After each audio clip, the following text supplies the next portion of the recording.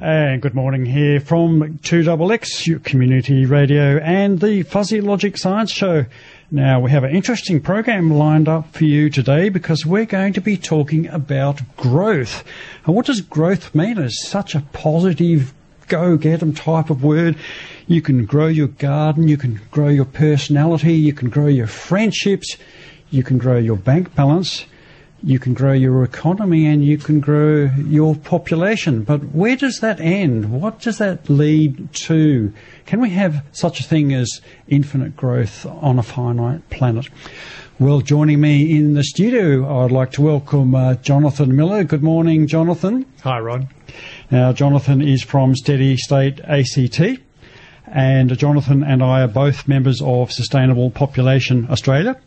And Fuzzy Logic regular, stalwart for, crikey, how many years now, Amon? 24 years now, Rod. 24 years. I'm a little bit astonished they've actually been around this long, so... Oh, there you go, an institution. So now, Jonathan, growth and the steady state economy, the limits to growth, what kind of led you into thinking about these things? Rod, well, my background is working to protect biodiversity and in the area of nature conservation, and I have a degree in ecology. I worked in this area within non-government organisations and within government for 30, 40 years. But I came to a realisation that so long as we were only dealing with the symptoms of the problem, which were land clearing, and a range of other things which destroy biodiversity, rather than dealing with the drivers, which is the system, which is the way that our economy and our society organise, then any victories, any saving of biodiversity would be very short-lived. So I began to understand the importance of concepts such as limits to growth, to understanding why biodiversity is constantly under threat. Well, what are some of the effects of growth that we're seeing? So, look, it's really interesting that there's been a major focus on the State of Environment report a few months ago, but some of the key messages actually haven't been picked up. The 2016 State of the Environment report made clear that economic activity and population are actually two of the major drivers of environmental change in Australia. So there's that piece there. But also in the current State of Environment, the one that came out and was released a couple of months ago, there were some quite chilling statements, which ecological scientists tend to be extremely sober, cautiously worded people. But they made the point, first of all, which I guess should be obvious to us, is that our very well-being as humans is dependent on having a healthy environment. And Indigenous societies have known that forever. But the second thing which I thought would bring people up short was a statement that said that on our current path we are heading towards societal collapse, which is quite an extraordinary thing for a government document to say. And this was a message that really chimed with what Limits to Growth was saying 50 years ago, I argue the most important book of the last century, whose message was either misconstrued or deliberately misrepresented, but its message is critical to understanding a sustainable path forward. Is there a fundamental misunderstanding, you think, that we talk about everything derives from the economy is central to our well-being, and things like the environment are kind of almost incidental? Yeah, look, I think that relates a little bit to the dominant idea within our society, which is really neoclassical economics. That defines the way that political discourse, media discussion of almost every political issue is discussed.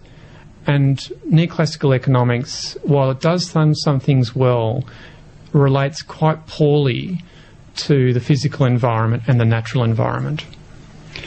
So what alternative ways of thinking about the economy are there?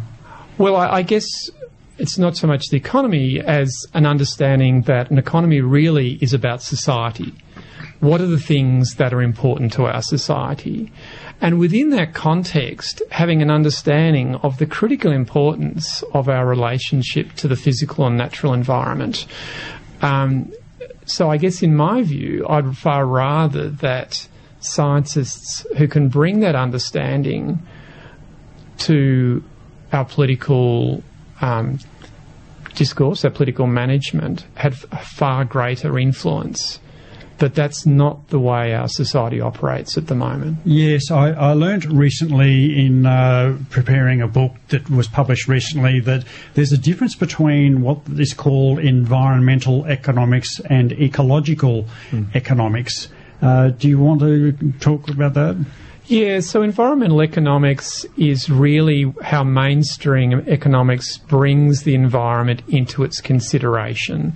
So to simplify it significantly, it talks about putting a value on the environment, and then these things are done within a classical market framework. Ecological economics throws the whole ball in the air and says, look, we need to start from an understanding of the fundamental significance of the natural environment to our welfare, our well-being as human beings, and then build it up from there. And it takes a far greater account of the physical limitations of our planet in terms of the way that our economy and our society can operate. Now, it's interesting the way that the conversation has been changed or influenced by the left versus right political divide, that if you are seen as being pro-environment, then you're left-wing, and if you're not, then you're right-wing. And do you think that's been a mistake by the environment movement, that environmental concerns have been bundled up with other so-called left-wing issues? Yeah, look, I think that is problematic. Whether it's necessarily the environment movement's fault is another matter. I mean, the reality is that I grew up in Victoria, and some of the best environmental policies were actually developed by Liberal governments in terms of soil conservation, for example, in the northwestern Victorian Mallee.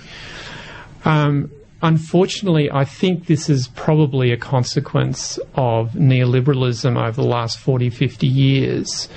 And in that situation, environmental conservation becomes fairly inimical to the overall view where economic growth and the privatisation of capital and resources are paramount.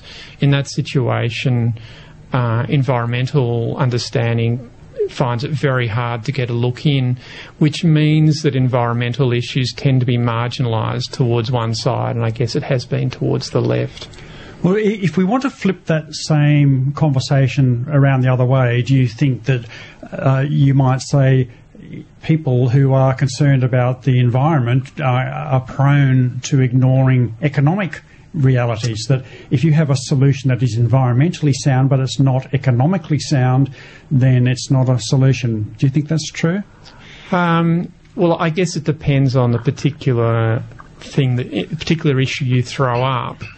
But whereas in the past we've thought of three realms of sustainability, economic, social and environmental, as being interlocking, a far more important model recognises that the economic is dependent on the social and the social is also dependent on the environmental. So we have nested view of what is sustainability. And I think that's critical. And ultimately, if we're going to solve the rather enormous issues facing humanity, we need to move to that sort of understanding if we're to solve the problems. Yes, I'm reminded of the Brixton riots that occurred in Thatcher's Great Britain in... It was 1986. Oh, okay, Eamon, do you remember that story? Do you want to just tell me what you recall of that? Well, just from what I can basically remember, I mean...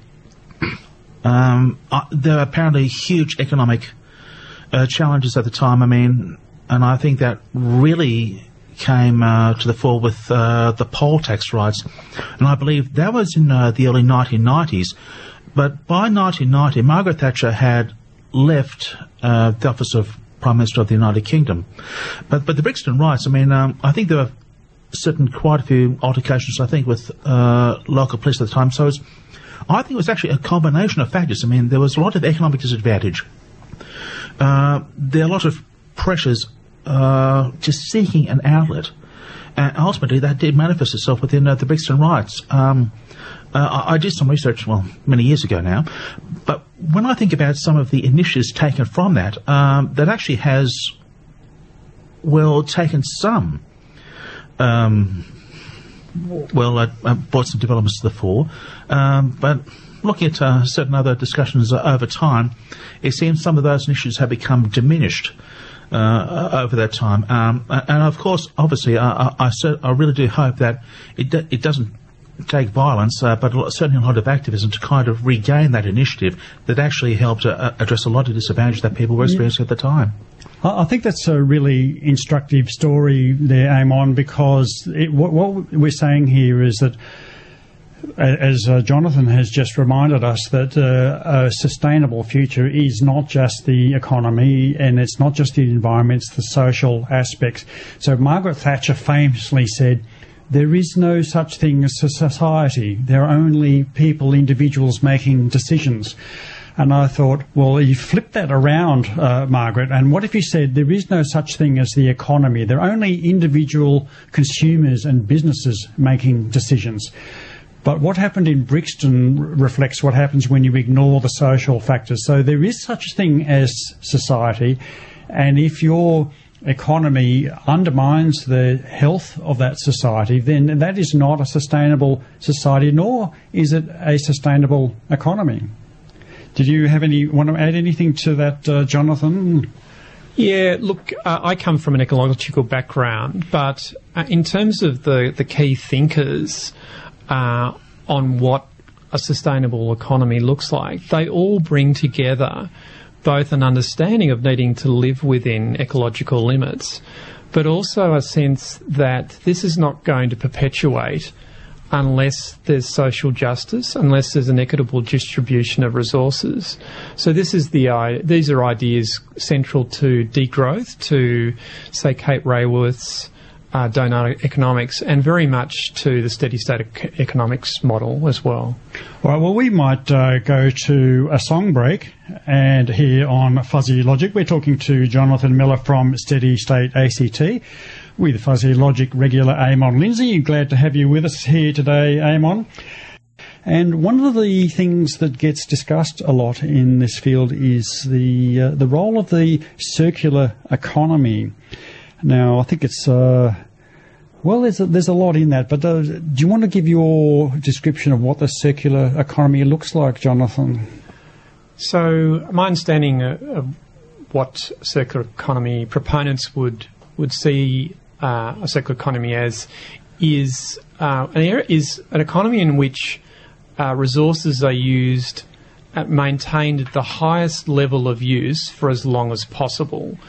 So, for argument's sake, you would continue to use glass and metals and continue to use them at that highest purpose, rather than, for example,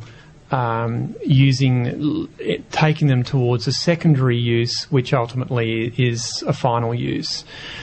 So the point here is to minimise the demands on the natural environment in terms of extraction of new resources. Another part of the circular economy is to regenerate nature as much as possible as well.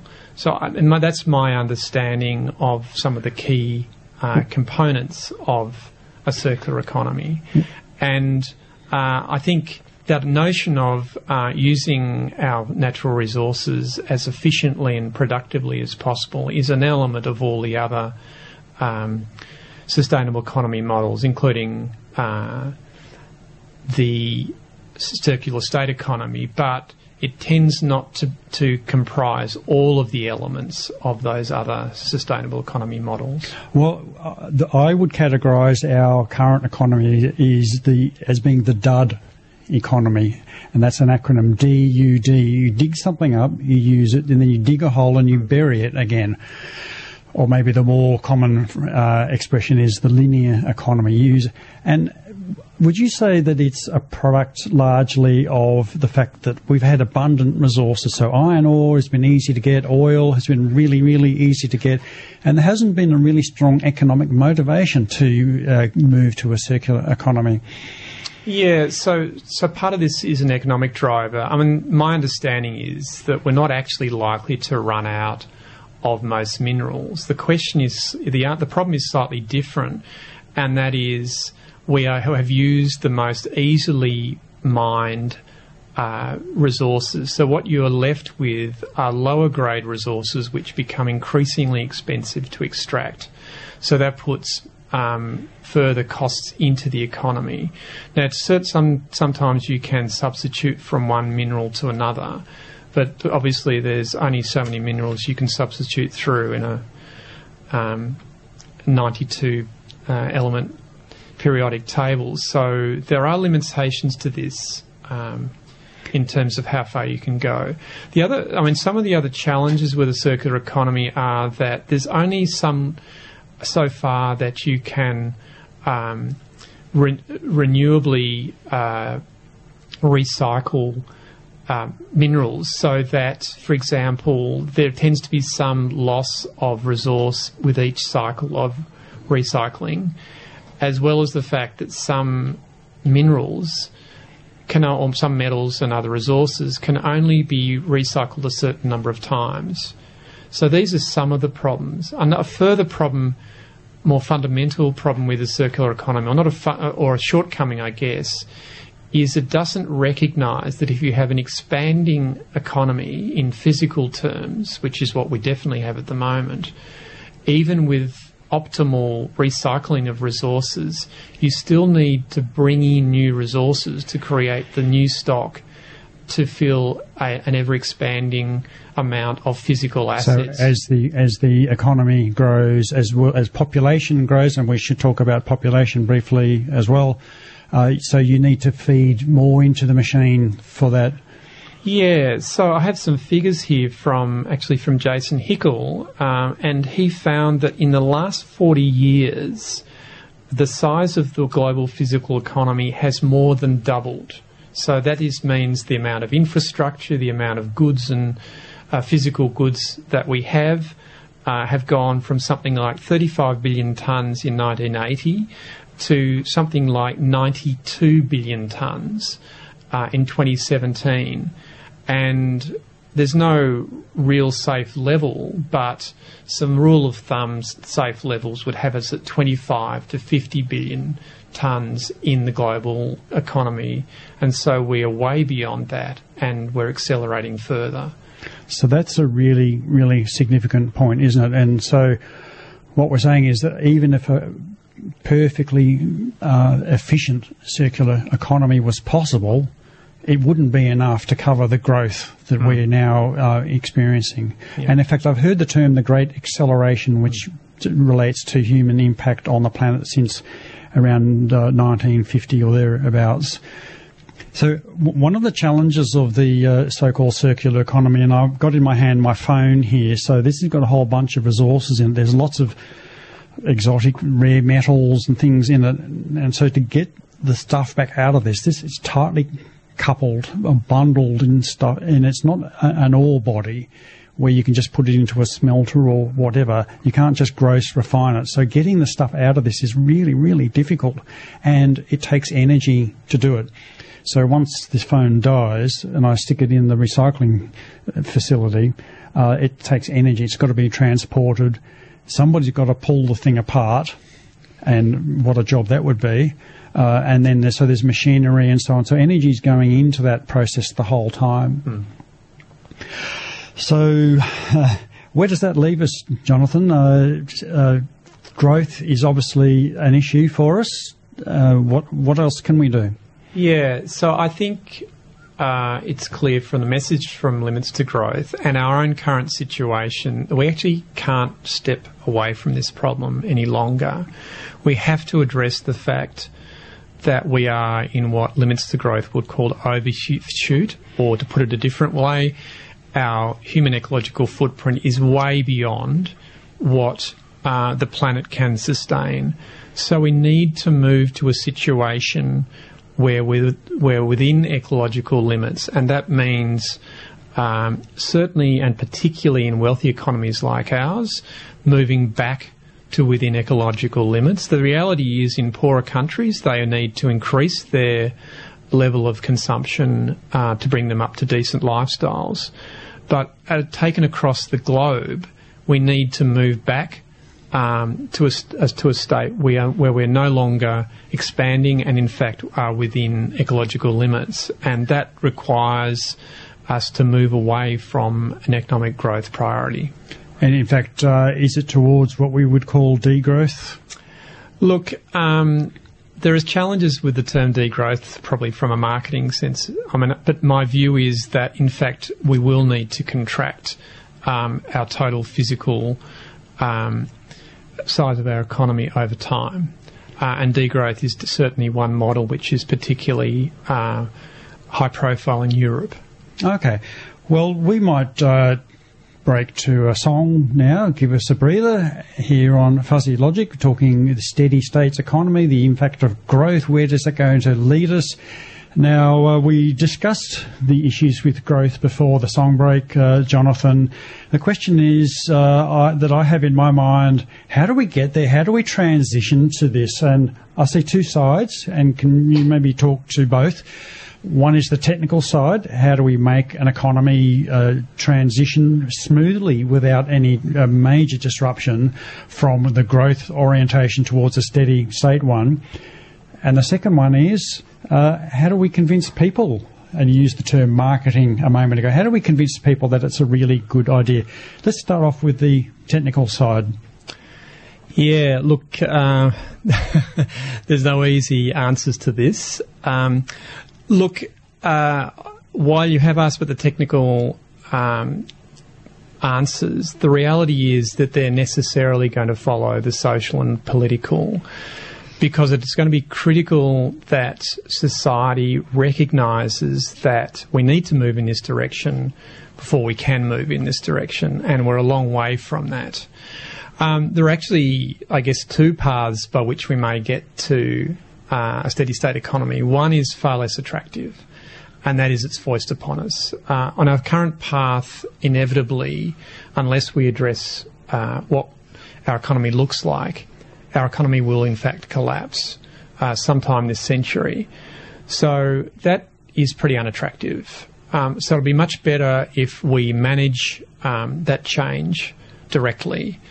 Now, some of the elements of moving to a steady state economy may include reducing the amount of advertising to change the whole consumptive nature of our community and some of the drivers, but also putting out a positive vision for what a steady state economy looks like, which will probably mean far more, probably working shorter hours. It may well also mean far more community participation, more involvement in creative pursuits.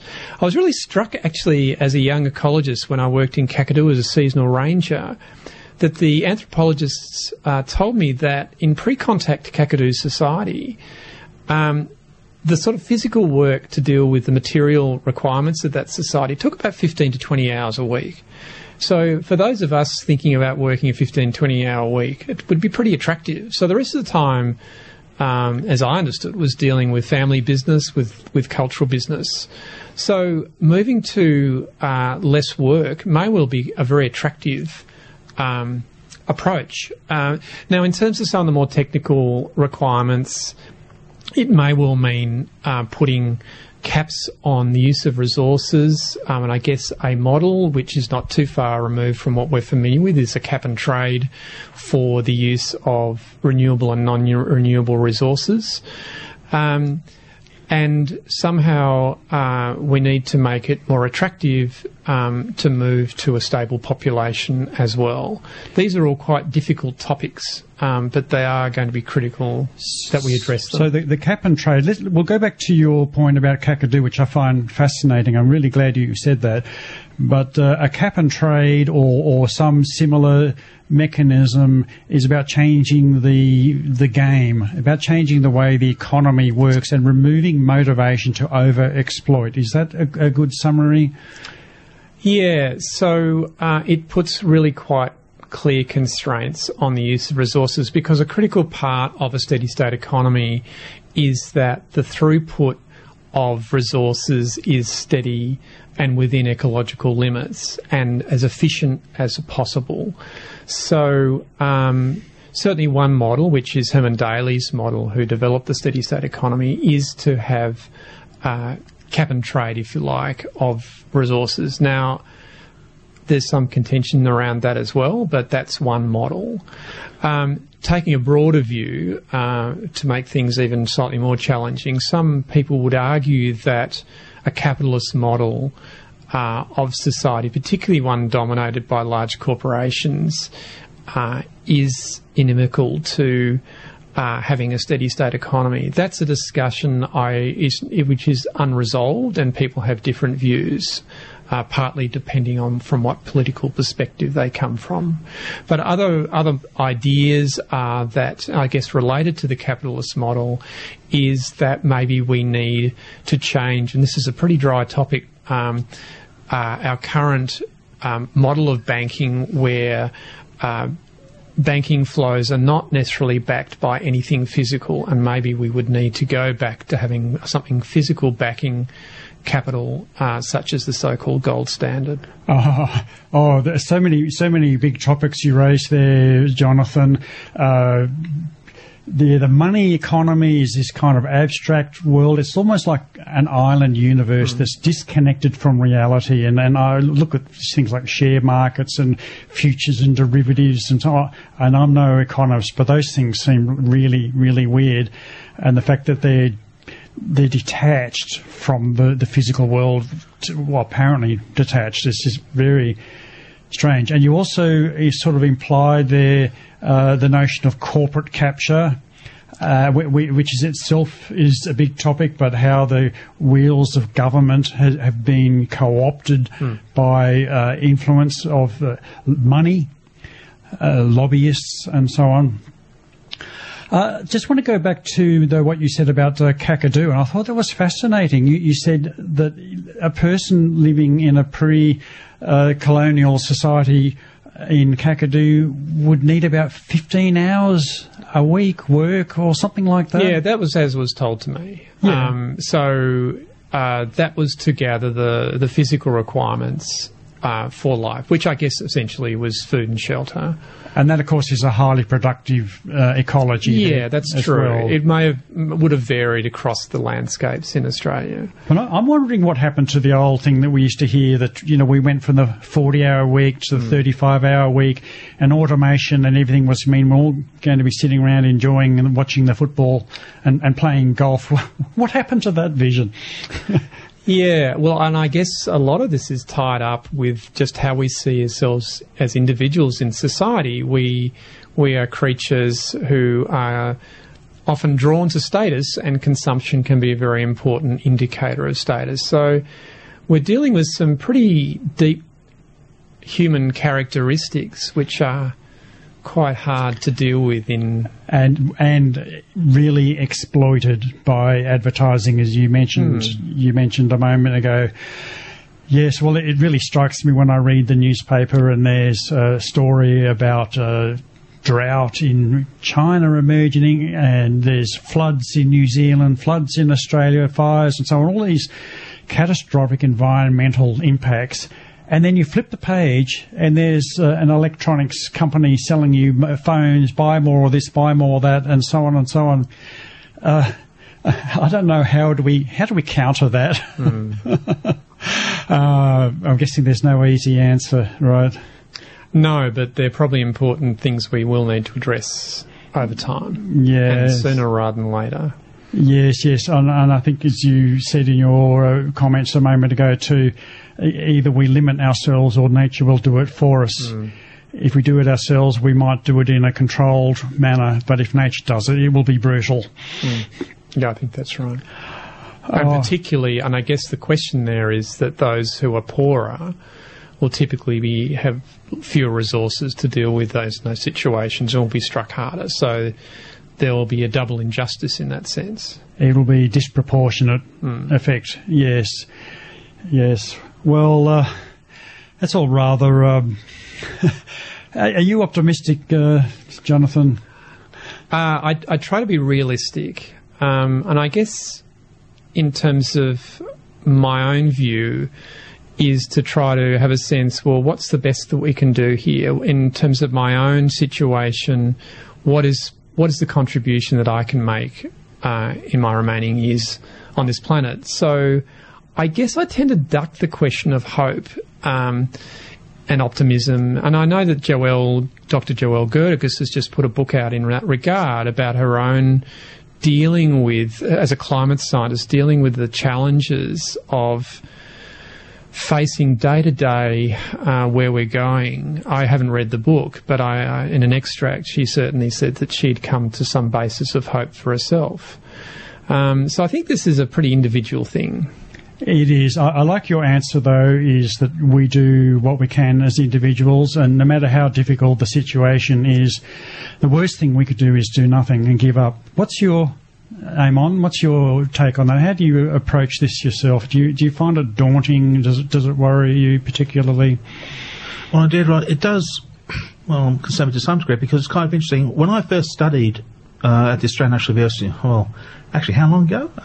27 years now, because I was actually looking at things like sustainability, environmental economics and ecological economics, and something which I found an interesting theory called, I think it's called contingent valuation, where I believe it's where you're prepared to put a monetary price on a particular feature of the environment. Correct me if I'm wrong, Jonathan. For example, I mean, how would you put pricing on people visiting, ecologically sensitive areas? And would people be prepared to pay for that? I mean, I'm certainly of the agreement that we still have the capacity to limit our, destructive effort on the environment, because ourselves as a species are remarkably resilient, and we do have a capacity for creativity and finding solutions. And we are extremely adaptable. Now, you're pointing to a really interesting thing there, Eamon, and Jonathan, you might comment on this, that our measure of success of a government is, yes, those three letters, GDP. Do you want to talk about GDP and alternatives? Yeah, look, Robert Kennedy, in the lead up to his 1968 presidential election campaign, gave a famous and eloquent speech in which he said GDP basically measures nothing which is of importance to us. And it is, I mean, look, the reality is that Kuznets, who developed it early in the 20th century, was at pains to say, don't use this as an indicator of social well-being. It's not. It is a good indicator of two things. One, the throughput and size of a physical size of an economy, and of its environmental impacts. Now, look, there are a range of other measures which are probably better and have their own limitations as well. But I guess the reality, what we need to be clear about, is that GDP is extremely closely related to the physical size of the economy. Whereas a lot of people say we don't need to worry about GDP, the reality is it's very hard in the long term to decouple the size of the GDP from the physical size of the economy. So green growth is basically a myth. Green growth is, yes, it's. Would you say that's one of the myths? And I've got to point out to our listener that Jonathan Miller here has a column coming up in next week's Ask Fuzzy, in which you talk about what is sustainable, and that kind of relates to what you're talking about now. So Do you want to just go briefly into some of the other measures? So there's a thing called the Genuine Progress Indicator. We're almost out of time now. Yeah, look, some of these try to start with GDP and bring in a range of other measures. Look, some of them there's the Genuine Progress Indicator. I think there's about 9 or 10. There's the ISEW, who's... I can't actually bring to mind what it stands for. Look, there are different ways of going in terms of bringing in a range of separate indicators. That's what the ACT government is doing, and potentially even the federal government under Chalmers will do, is to bring in other wellbeing indicators. So GDP doesn't become the sole target of government policy so much as trying to improve a range of social and hopefully environmental indicators as well. Well, that's a good thought, I think, in which to end our interview. Did you have something you wanted to add? Well, actually, Rod, perhaps just if I could help wrap up today's show, I have a few interesting dates in science history, which might be of interest. I am mindful of our time, but perhaps I'll be as very quick as I can. Yes, we did have a few dates in science history. Over the past week, on the 27th of August, 1859, petroleum was discovered in Titusville in Pennsylvania, leading to the world's first commercially successful oil well. On the day in 1983, the eruption of Krakatoa. Oh, yes. 4 enormous explosions almost completely destroyed the island of Krakatoa and caused years of climate change. On the 27th of August 1939, the first flight of the turbojet-powered Heinkel 178, the world's first jet aircraft. And on the day in 1956, the nuclear power station at Calder Hall in the United Kingdom was connected to the national power grid, becoming the world's first commercial nuclear power station to generate electricity on an industrial scale. On the 26th of August 1768, Captain James Cook set sail from England on board HMS Endeavour on the first voyage of discovery. On the 26th of August 1932, Amelia Earhart became the first woman to fly across the United States non-stop from Los Angeles to Newark, New Jersey. And on the 23rd of August 1991, the World Wide Web was opened to the public. Oh, thank you, Eamon. And something relevant to our conversation, I notice. And also, very quickly, I'm mindful this is also the last weekend of winter, and I do believe National Wattle Day will be on Thursday, which is the 1st of September. Bring on those beautiful wattles. Now, today's Ask Fuzzy column is about the computer that they carried aboard the lunar module on its landing. Fantastic. And it's pretty funny given, the primitive nature of the computers back then. It's quite an interesting story in a thing called rope memory. Which is, I can see my quizzical look here from Jonathan. Rope memory is iron core, ferrite core, little rings of iron with cables running through them, and each one represented one binary digit, 1 bit. There you go, and the thing weighed about 32 kilograms, and of course it'd be laughable by today's standard. I think that's time for a wrap. And good on you, Jonathan Miller. Thank you very much for your time today. We look forward to seeing your column next week in Ask Fuzzy.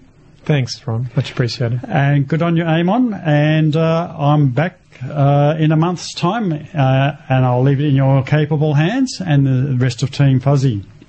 That's something we all look forward to. Indeed, I'll be having a couple of weeks away soon, so I'm looking forward to some serious time and distance away from the ACT. Good on you. Catch you later.